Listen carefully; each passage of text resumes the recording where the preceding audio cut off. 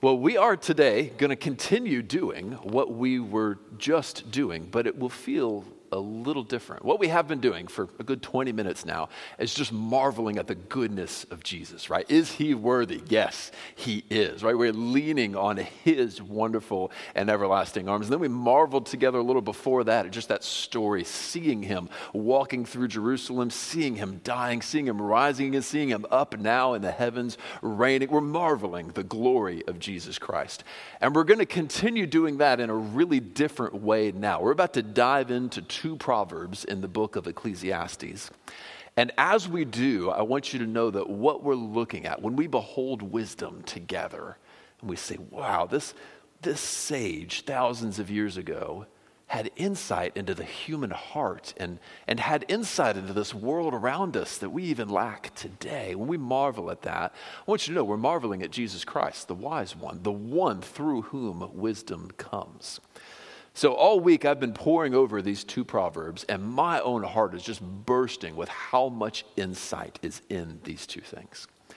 And I wonder if the same thing's going to happen to you. We're going to dive in here, and you're going to say, wow, I did not realize all of this wisdom about this world around me and about my own heart. And as you do, we've got to realize, well, what does that teach us about our God? That there is a book here so full of wisdom that we can read and chew on and grow wise from. What's that say about God? Well, it says two things. It says he is very wise. Right? He's wise enough to write this stuff thousands of years ago.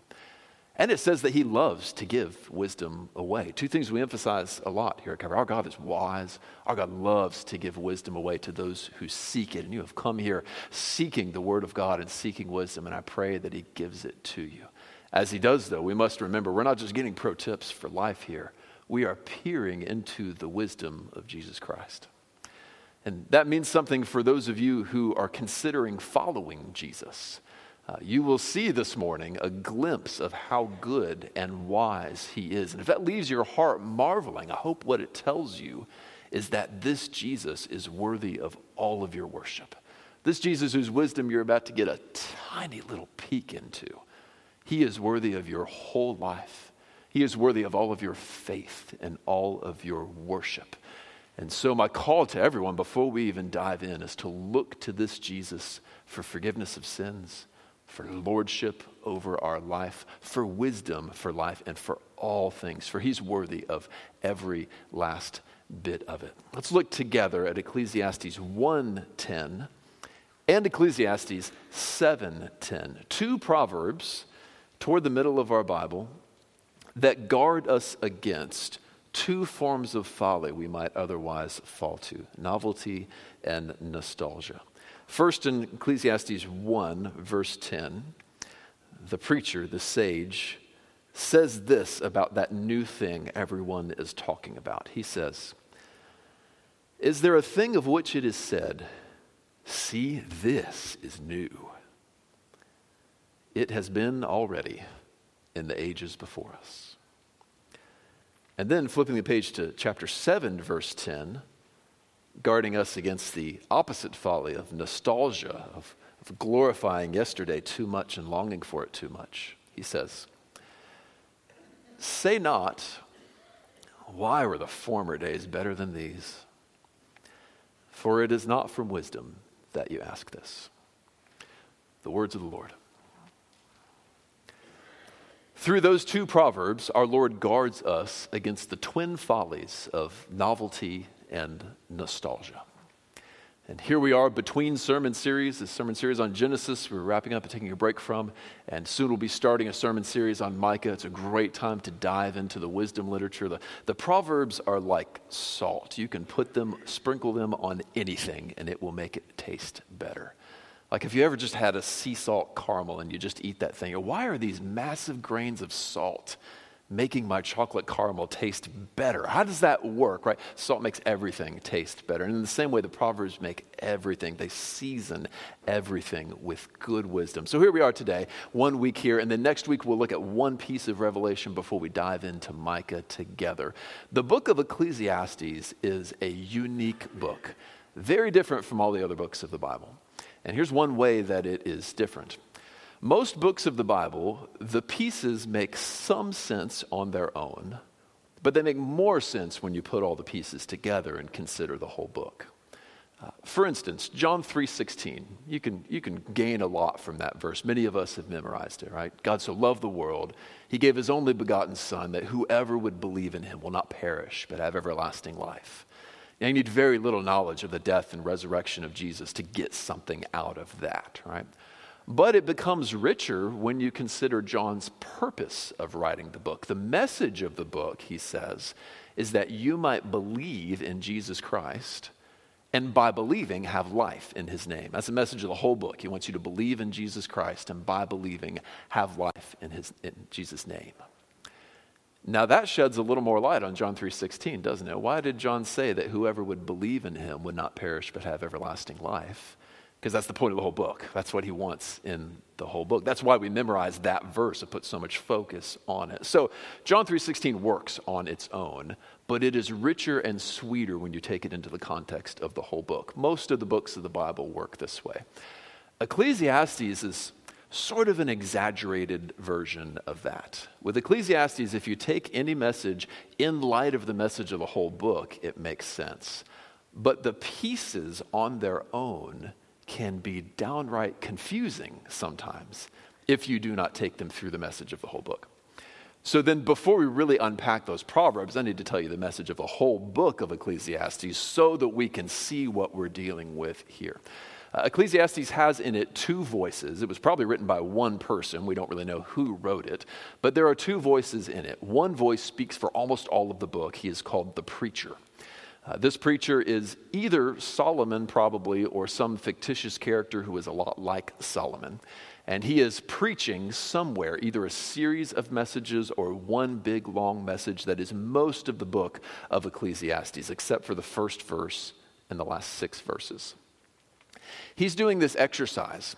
He is a very wise man, a very powerful man. He is king in Israel. No one can stop him. He basically gets everything he wants. If he wants to learn something, he can learn it. If he wants to have something, he can have it. If he wants this to happen, it happens. He gets whatever he wants.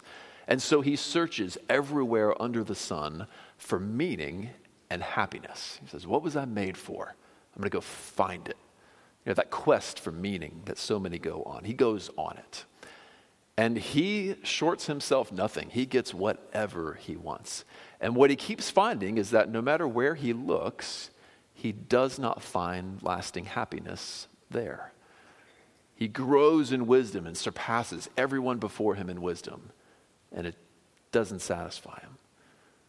And then he delights himself with the pleasures of women illicitly, and it doesn't satisfy him. And then he gains all sorts of riches and plants this wonderful garden, and it doesn't satisfy him. In the end, he concludes that it's better to live in wisdom than in foolishness, because you'll have a better time if you do it right. So go ahead and do it right. But no matter what you do, life is full of injustice. It's really hard. All the good things in life fade, and then you die. And that happens whether you're wise or a fool. And so his end conclusion is that there is no lasting happiness or meaning to be found under the sun. Now, he's put a limit on himself in this exercise. He is searching everywhere under the sun for meaning and happiness. So I keep saying under the sun. So he's willing to look all around the earth for meaning and happiness, and under every rock for meaning and happiness. But there's one place that he won't allow himself to look, one direction he won't look: up. So without looking up to God, there is no meaning and no lasting happiness to be found in this world. That's his message. He uses the word picture of a vapor or a mist to tell us this. If you're open to chapter 1 right now, you'll see in verse 2 either the word vanity or meaningless or something like that repeated a few times. Meaningless, meaningless, all is meaningless. That's literally, that word is vapor or mist. It's a word picture. A vapor of vapors. Everything is a vapor. A mystifying mist. Everything is a mist. That's what the word picture there is. And it's got two meanings. On one hand, whatever the good thing is that you have, it is going to fade away like the morning mist over the lake. And on the other hand, there are so many things in life that we just can't grab a hold of and wrap our minds around. And you try to figure out some of the riddles in life, and it's like walking through a cloud and trying to find your way around. Like, what is going on here? So on one hand, life is like walking through a mist, and you can't tell what's going on, and you can't really grab things. And on the other hand, the good things in life are like a vapor or a mist in that they go away and they're gone. And this is the preacher's message. Without the Lord in your life, there is no meaning, no lasting happiness that one can find. Everything fades away. Then the writer of the book gives us 6 more verses in which he answers the riddle that the preacher has been trying to solve. He says, these words are wise, they come from God, they're good, you should hear them. But what is the answer? Where do you find lasting happiness? Where do you find meaning? And he says, the end of the matter, all has been heard. Here it is. Fear God and keep his commands, for this is the whole duty of man. So you won't find lasting happiness in riches. And you won't find lasting happiness in power. And you won't find lasting happiness in sex or in marriage, or you don't find it anywhere, but you will find it if you do what you were made to do. You weren't made for those things. You were made to worship God, who is the same yesterday, today, and forever. And so if you're looking to him with a trembling reverence in your heart that says you are great and mighty, well, there's a happiness that will last forever because he will not fade. And if you live your life according to his ways, through his gospel, trusting in his son, Jesus, and then walking according to his commands in your life, then you've got a life that's built on a solid rock. Jesus says, whoever hears these words of mine and does them is like the one that built their house on the rock, and the winds came and the rains came and the house did not fall because it was built on a rock. If you want things to last, follow the Lord's commands. So, there's the whole book, and it's a profound message, isn't it? Find lasting happiness, find meaning in life by living in worship of God and following his ways. Don't look anywhere else for it. Now, the reason the book is hard to understand is because most of the book is telling us about places we should not look. Right? One party's looking at riches, and the message is don't look at riches, but he doesn't tell you where to look. And these 2 proverbs we're looking at today tell us 2 places not to look for that happiness. So it's a negative message in both of them. Don't do this, don't do that. But let's take it in light of the whole book. What should we do? We should fear God and keep his commands. So these 2 places we should not look for happiness or meaning are novelty, that is the cool new thing, or nostalgia, that is the good old days. We will not find lasting happiness in either of those. Let's look at the 2 of them one at a time, and then we'll apply their meaning to many different areas in life together. Let's start with 1, chapter 1, verse 10. I'll read it again. Is there a thing of which it is said, see, this is new? It has already been in the ages before us. His point is that the cool new thing everyone is talking about is not actually new, and it will not bring lasting happiness or meaning to our lives. Now, at first hearing, we might disagree with him, right? I mean, show that sage an iPhone and ask him if that's new, right? But if we think about it for a little bit, what are we trying to do on these phones? Communicate with people, look at images, hear stories and tell stories, find a group that we can be part of and be affirmed by that group. Essentially, everything that our ancestors did around a campfire after dinner, we are trying to do on our phones after dinner. Nothing is really new. It has been in the ages before us. So it feels new, and they will make it look new, and we will wait in line outside the Apple store to get the new one when the new one comes out. But there's really nothing new under the sun. We are trying to do the same things over and over, just as we have done in the ages before us. Now, these proverbs are, it says later, arranged with great care. And that means that in the nearby proverbs, sometimes you can find some insight that sheds some light on this one. And that happens a few places here. We might ask, why do we keep falling for the new thing? Like, why does that guy wait in line all night to get an iPhone 4, and then next year he waits in line all night with an iPhone 4 in his pocket to get an iPhone 5? And like, why do we do that, right? Well, we get some answers in the nearby Proverbs. Verse 11 tells us one reason that we keep falling for novelty.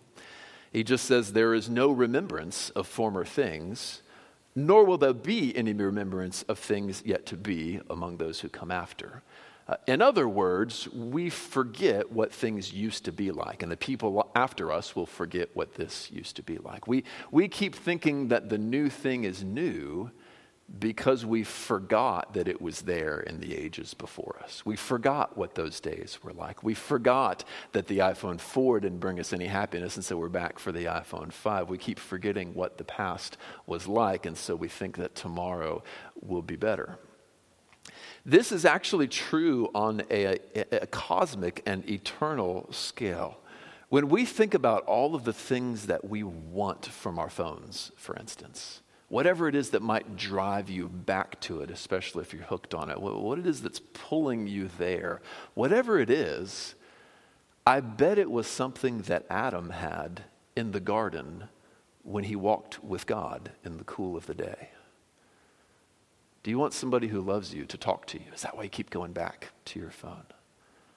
And yet there was Adam walking and talking with the Lord of hosts in the ages before us. Do you want something wonderful to behold that makes you say, wow, that was awesome?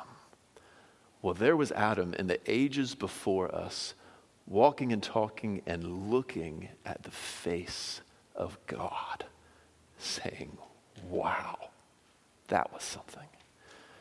Or maybe it's a sense of acceptance into a community. Maybe enough people liked your post or your photos, and that makes you happy, and that's what keeps driving you back to it. Well, there was Adam in the garden, walking and talking with God as an accepted and loved son. Whatever it was that may be driving you back to the new thing, thinking that you'll find happiness in the new thing. Friends, our ancestor had it when he walked with God in the ages before us. But we have forgotten that, haven't we? There's no remembrance of the things before us. And so instead we're looking forward at tomorrow's big thing, thinking that it will make us happy, when it will make us happy for a few moments, and then the happiness will fade. So verse 11 sheds a little light on it in that way. In the same way, the second half of verse 8 sheds some light on this proverb. Why do we keep thinking the new thing is awesome and new? Well, here's part of why. Because, this is the second half, not the first half of verse 8, the eye is not satisfied with seeing, nor is the ear filled with hearing. Basic idea is, now, no matter how many cool things you see, you're going to want to see one more. You're never satisfied. No matter how much great music you hear, you're going to want to hear another song. Your ear is never satisfied. Spotify knows that. They'll get another $10 out of you next month because you're not going to be satisfied with what you heard this month, right? This is part of why we keep going for the new thing, thinking that it's going to make us happy, because our eyes and ears, our hearts, are never satisfied with what we had. Why did that guy, back in the days when we waited outside the Apple store for our iPhones, why did that guy wait for an iPhone 5 when he had an iPhone 4 in his pocket? Because the iPhone 4 didn't make him happy. His eye was not satisfied with seeing. His ear was not satisfied with hearing. Why is it that we are so excited about the new season of the show or the new album that so-and-so is dropping? Why does that make us so excited? Besides the fact that it's hyped up in culture, well, because the last season of the show didn't satisfy us.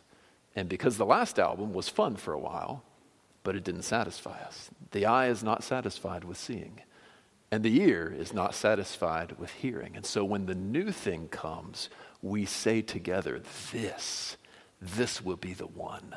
This one is new. So that proverb sheds a little light on this one as well. So the point of the first proverb then is that the cool new thing everyone is talking about is not really new. So don't set your heart on it for happiness. The happiness that it will bring you, it's real, but it's fleeting. The best you can do is receive a good gift from God, thank him for it, and be ready to let go of it when it flies away, because it will fly away.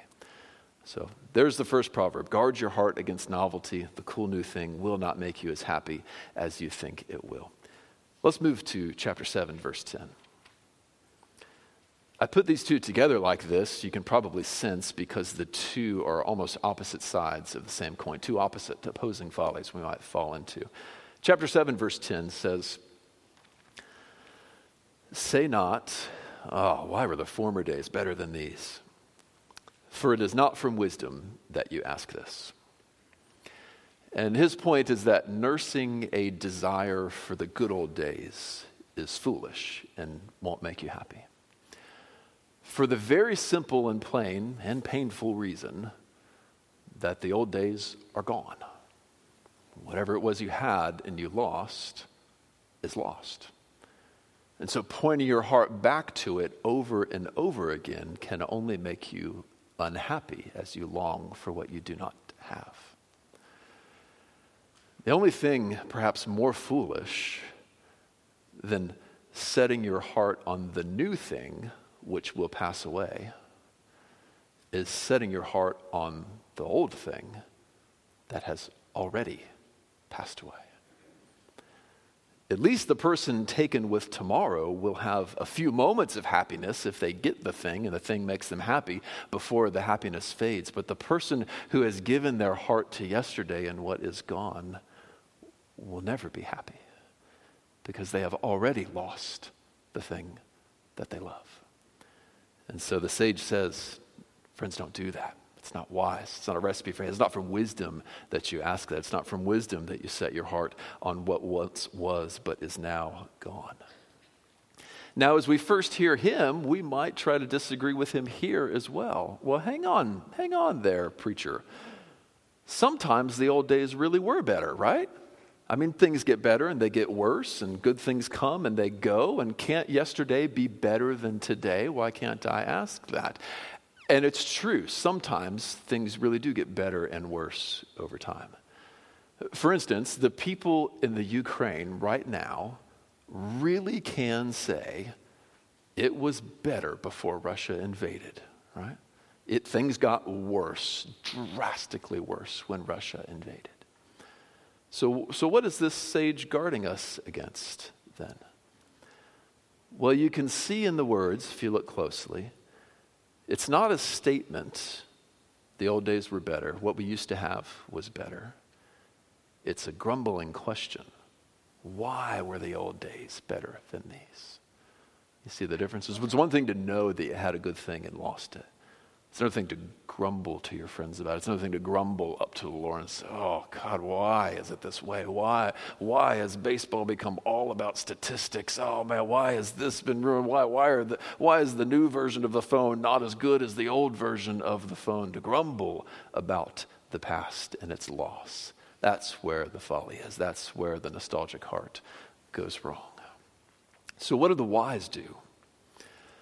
Well, the wise receive a good thing from God, and then it goes away, and they grieve because it was a good thing, and then they move on. They say, thanks be to God who gave a good gift. They weep at its passing if it was a big thing, and they must grieve. And then they move on. They fear God, and they keep his commands. The foolish nurse in their hearts a never-ending desire to see the foregone thing come back. Oh, the old days. Oh, the good old days. Oh, the old days. And that desire is never fulfilled because the old thing is gone.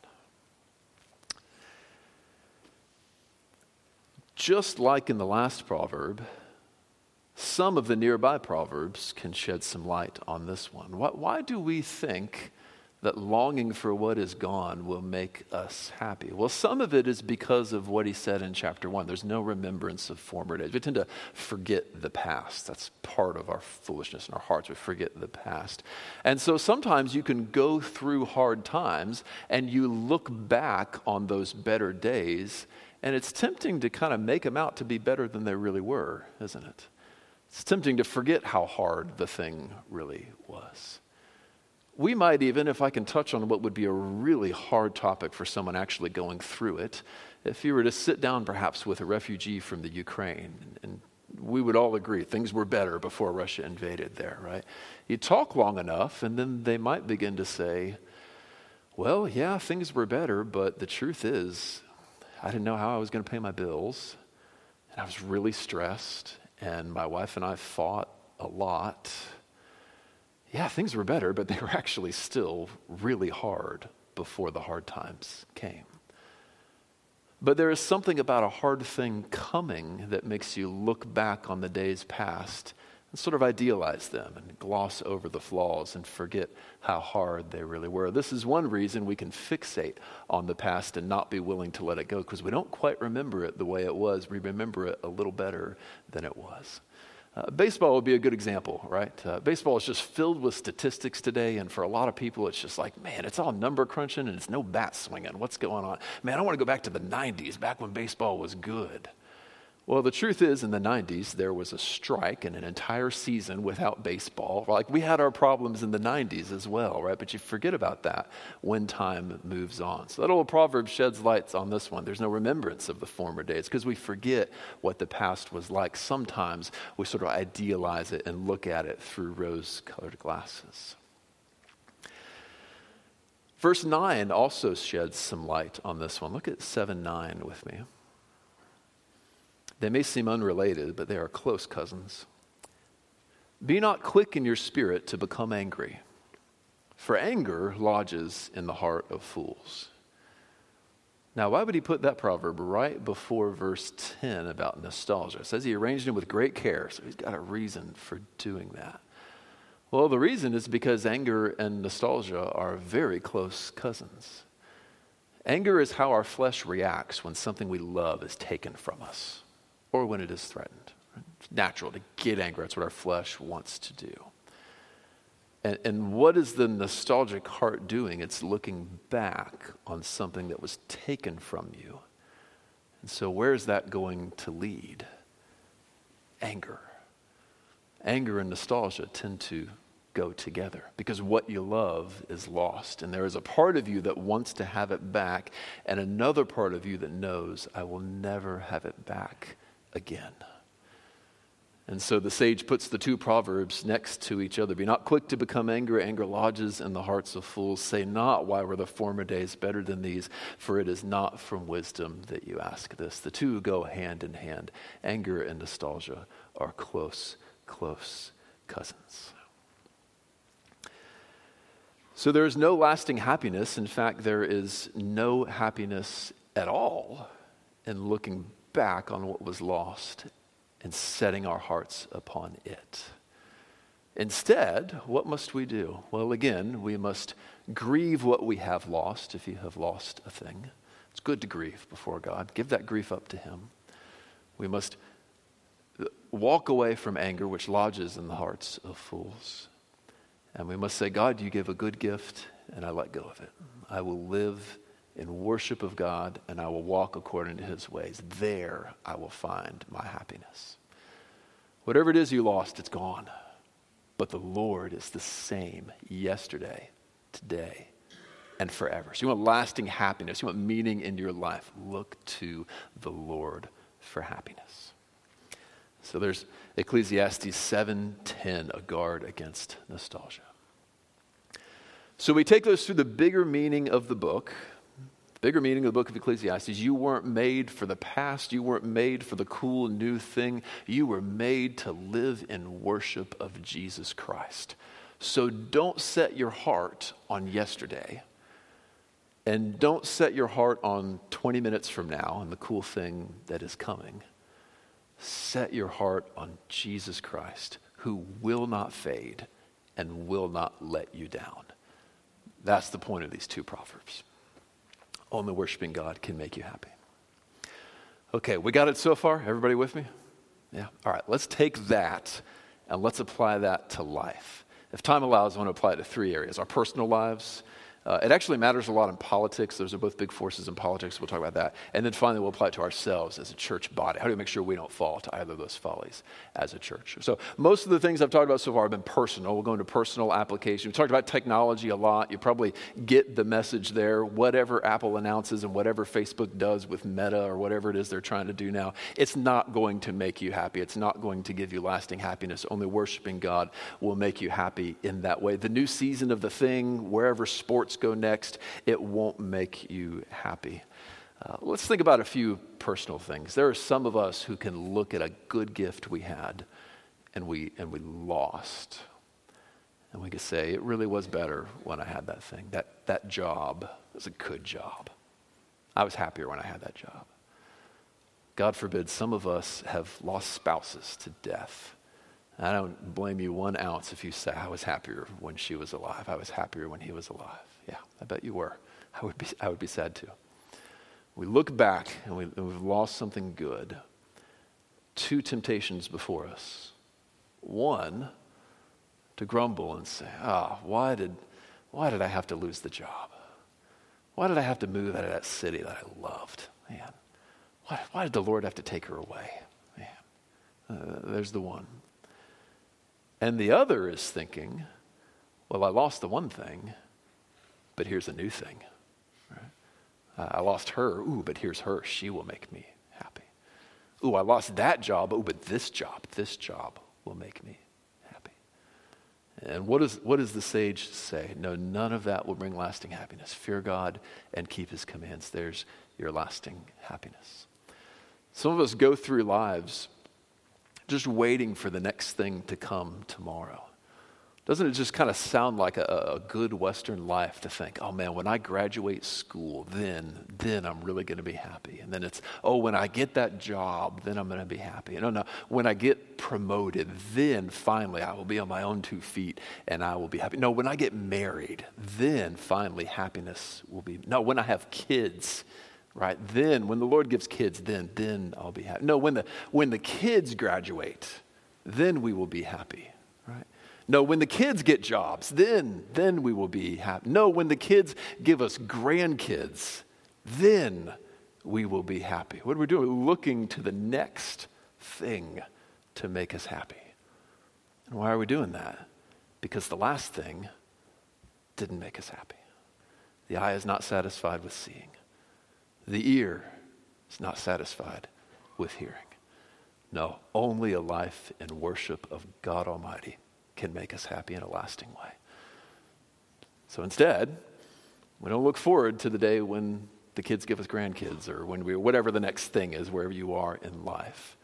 What are we looking for? We're looking for Jesus Christ to come back. Then I will be happy, right? Yes, he comes back in glory and splendor, a double-edged sword from his mouth. And these eyes that are not satisfied with seeing, they will be satisfied in what they see when he comes back. So fear God and keep his commands. That is what brings happiness. Not the old thing, not the new thing. So then, if that's the way to look at life, what do you do with all these good gifts? Like, what do you do? Where did I put mine? What do you do if you have a phone that does cool stuff? Or if God gave you a spouse and you're really happy?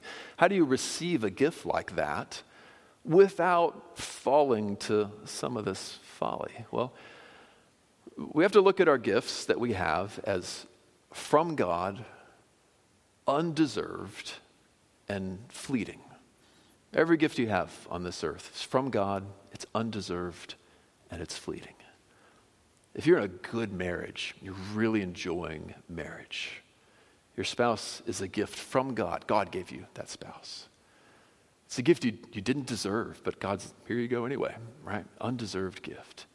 And here's the hard part that stings. It's a gift that doesn't last forever. And so we look to God and we say, God, thank you. You're given a good gift. And then we prepare our hearts to let go when he takes the gift away. This is the only way we can enjoy God's good gifts here on earth.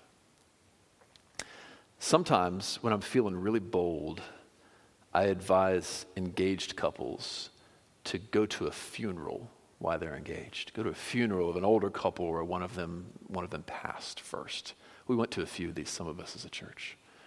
Why? Because you grow wise when you stand there next to your bride, and someone you know sits in the chair grieving their spouse, and the other one is in the casket. Then a young engaged couple can look and see, okay, if God answers our prayers, here's where this is headed. Okay, if you got that in your heart, nobody wants to hear that, right? It's the most popular message in the world right there. You got that in your heart, though. Now you are ready to receive one another as gifts from God and say, okay, this thing isn't going to last forever, but we are going to make the most of it to the glory of God while we have it.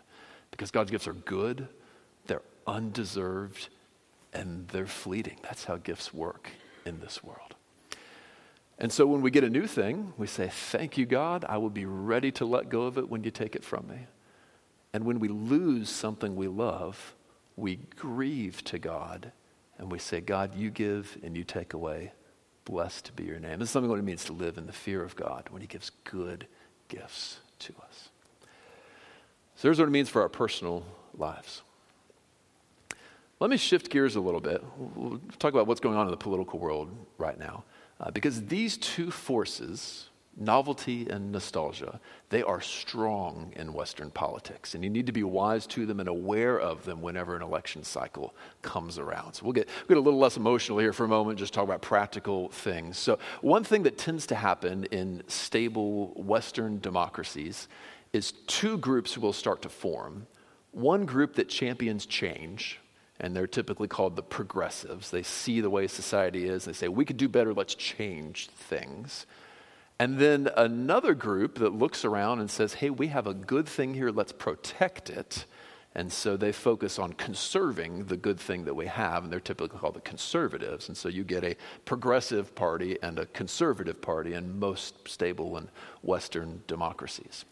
So let's think about what both of them are going for here. There may be any kind of issues on the table, but typically one group is going to be like, let's change it. Woo, something new. And the other group is going to be like, no, let's keep it the same, right? We got a good thing. Let's not mess with what we have. Now, today that would look like the Democratic Party and the Republican Party, right? One that is focused on changing as much as we can, and one that is focused on protecting as many good things as we have. At different points in history, we may need more change than we need staying the same, or, different times in history, a different one may be correct, but those two forces are always going to be there. Now, if you're the guy sitting in an office at a political place and you're trying to win an election, you're strategizing, you got all these people you want to energize to vote for you, and your party's big message is let's change things, one of the forces that you're going to want to use is novelty, right? A new thing is coming, and when it comes, our nation's going to do great, right? The next big thing is going to save our country. And so we get campaign slogans like 2008, change we can believe in, right? How many got excited because we can believe in the change that this candidate is going to bring? And then President Obama won on that campaign. He spent 8 years in office, and then when he left office, his followers were disappointed because the new thing didn't really save the country. Things really weren't better for the people who counted on them getting better when the new thing happened. Novelty doesn't help us in politics either, but it will be marketed to you, the new thing, the new thing, the new thing. You got to be wise to it and say, no, the best I can hope out of a candidate is they might make things a little bit better. The new thing isn't going to save us as a country. The same will happen on the right as well. No matter what the issue is, no matter what's going on, for a party that is trying to preserve the good things in our country, one of the really powerful forces of the heart that they know will speak to you is the good old days, nostalgia, right? Bring back the golden era. Or make America great again, right? You see in the logic here? It's a call to look back on yesterday, to groan, why were the old days better than these? Oh, let's get a new person in office, right? Doesn't work, does it? Now, 4 years later, and those of us that bought into that are disappointed, unhappy, even angry. Why? Because we gave our hearts to the thought that the old days might come back when the old days are gone. The best we can hope for is that a candidate might make things a little bit better than they are now. It's a realistic expectation. That's all we can get. So what do? Well, we guard against novelty and we guard against nostalgia. Even if a candidate we like starts going into that stuff, we say, well, I'm going to tune out for a little bit because this is nostalgia and I'm not going to tune into it. You look at the changes that are on the table, you evaluate them against the Bible, and if the Bible finds them wanting, you oppose them. And if the Bible says we need to make this change, then you vote to make the change. We just voted, I was a small part of it, but a number of people just voted in the State House to change the abortion laws in Indiana. We needed a new law in Indiana that protected the unborn. That was a biblical change, so I was all about that. A whole lot of changes on the table that the Bible finds wanting, aren't there? We got to vote against those. But along the way, we got to know there's a voice on each side saying the new thing, or the old days, the old days, the old days. We got to shut those out and say, no. I will vote in line with the Bible, not in line with my novelty, not in line with the nostalgia in my heart. So there's how it speaks to politics there. Let's move to application as a church. How could we as a church avoid falling into novelty and avoid falling into nostalgia? This is important because the truth is most churches have fallen to one or the other. You go to a church that has only the newest style of music, nothing but the new stuff, right? Nothing that's written more than 3 years ago, right? A whole bunch of songs you don't even recognize because everything is new. And then the preacher comes out and he does something really unexpected and new. And then next thing you know, everybody's kind of breaking off into a house church because house churches are the new thing now, right? And you're seeing a church that has given itself to novelty and to thinking that the new thing is going to fix the church, right? And to thinking that we have finally figured out how to do church, and we don't need anything that came before us. We don't need any of that old wisdom. That's really not that different from the guy who waited in line outside the Apple store to buy the new iPhone. It's a hope that the new thing is really going to change things. That's novelty.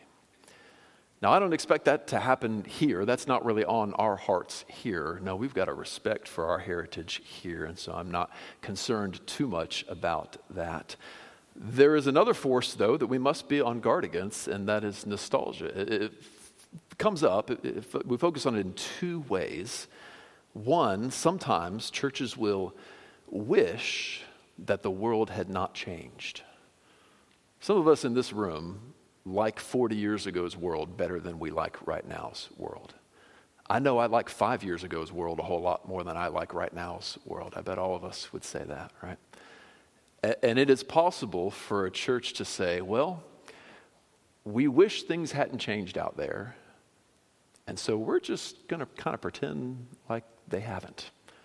We're going to pretend like COVID never happened. We're just going to kind of go on and pretend the world is the same. We're going to pretend like the folks out there are just like we wish they were, and door-to-door evangelism still worked, and all the old ways we used to do ministry still worked, because I sure wish that stuff still worked. So we're going to pretend like it still worked and not make any kind of changes that we need to make in order to reach people for Jesus Christ.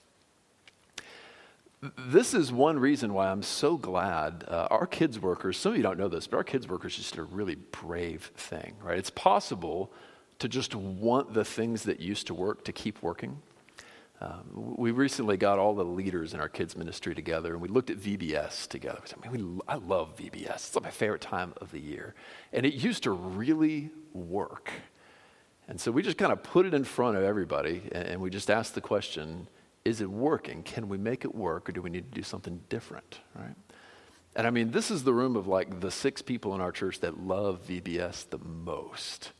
And we're looking around and we're batting it around and we're saying, well, the way the world is now, kids are busy in the summer, they're going off to baseball camp. Maybe if you have a lot of momentum, you can keep it going, but trying to build a VBS doesn't work anymore. It's not going to work in this world. We got to do something different, right? And so I was so proud of them. I didn't tell them that. They came to that conclusion, and I was so happy to see it, because here is an instance of us saying we love the old thing, but we love Jesus more. And so we're going to find something that works for him, that fears him and keeps his commands, something that reaches children for Jesus, something that builds up children for Jesus, because that's why we do this stuff, right? Because we fear God and we keep his commands and we want children to grow in Christ. VBS isn't about VBS. It's not about the good old days. It's about reaching children for Jesus. It's about growing them in Christ. And so here are these brave workers that say, well, I'm ready to give up something I love to try something new so that we can reach children for Jesus. And man, that's when you've got a church that's ready to grow. That's when you get a church that's ready to do incredible things. Some of you were there at that meeting. I just want to commend you for how awesome everybody was in those meetings. But I hope you see the point, all of you. The point of all these individual ministries that we do is not for them to be there, right? And if the Lord takes them away and they don't work, we don't hang on to them and say, oh, the old days were so much better. We let go of what the Lord takes away. We fear him, we keep his commands, which means we get back to the Great Commission. We make disciples, we train disciples, we send disciples. If the Lord takes a beloved ministry away, that's what we do. Oh, praise God for that. The other way that churches can fall to nostalgia is when there are good days in the past, and then those days fade and hard times come on the church. Now, this is not the world changing out there, but things change in the church. And you can get to where all of your energy is put into getting back to the good old days, right? We just want it to be like it was before. We want it to be that way again. And it's sometimes not even particularly we want the growth and the success in our mission that we had in those days, but sometimes it's very particular things about that era that we just miss and we love.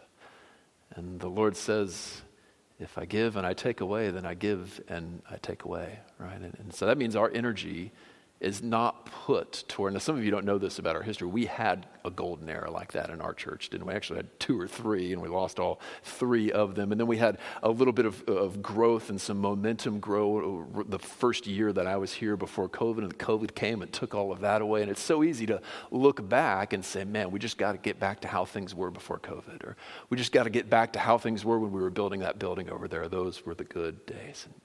Now, I want you to know our mission is not to do either one of those things. Our mission is to make disciples of Jesus, train disciples of Jesus, and send out disciples of Jesus. That is our fearing God and keeping his commands. We take that as his command from the Great Commission. And so that means whatever we're going through, our energy is not going backward. Our energy is going forward into whatever God has next for us. You see the difference? I heard some amens. I think we see the difference here, don't we? Yeah. So we're receiving that mission from him, and we were saying, whatever you give us, whatever you take away from us, we're going to make disciples of Jesus. That's what we do. Now, a church that does that, a church that says, we are ready to worship God with trembling hearts, come what may. We are ready to make disciples of Jesus, come what may. Now there's a church with greatness in it, right? You want to make Calvary great. I know some of you want to make Calvary great. Worship God with all you got. Get in on his mission, make, train, and send disciples of Jesus. Let go of any part of your heart that thinks that the new thing will save us. It won't. Let go of that part of your heart that says, oh, I just want the good old days back. No, thank God for the good old days, and they're gone.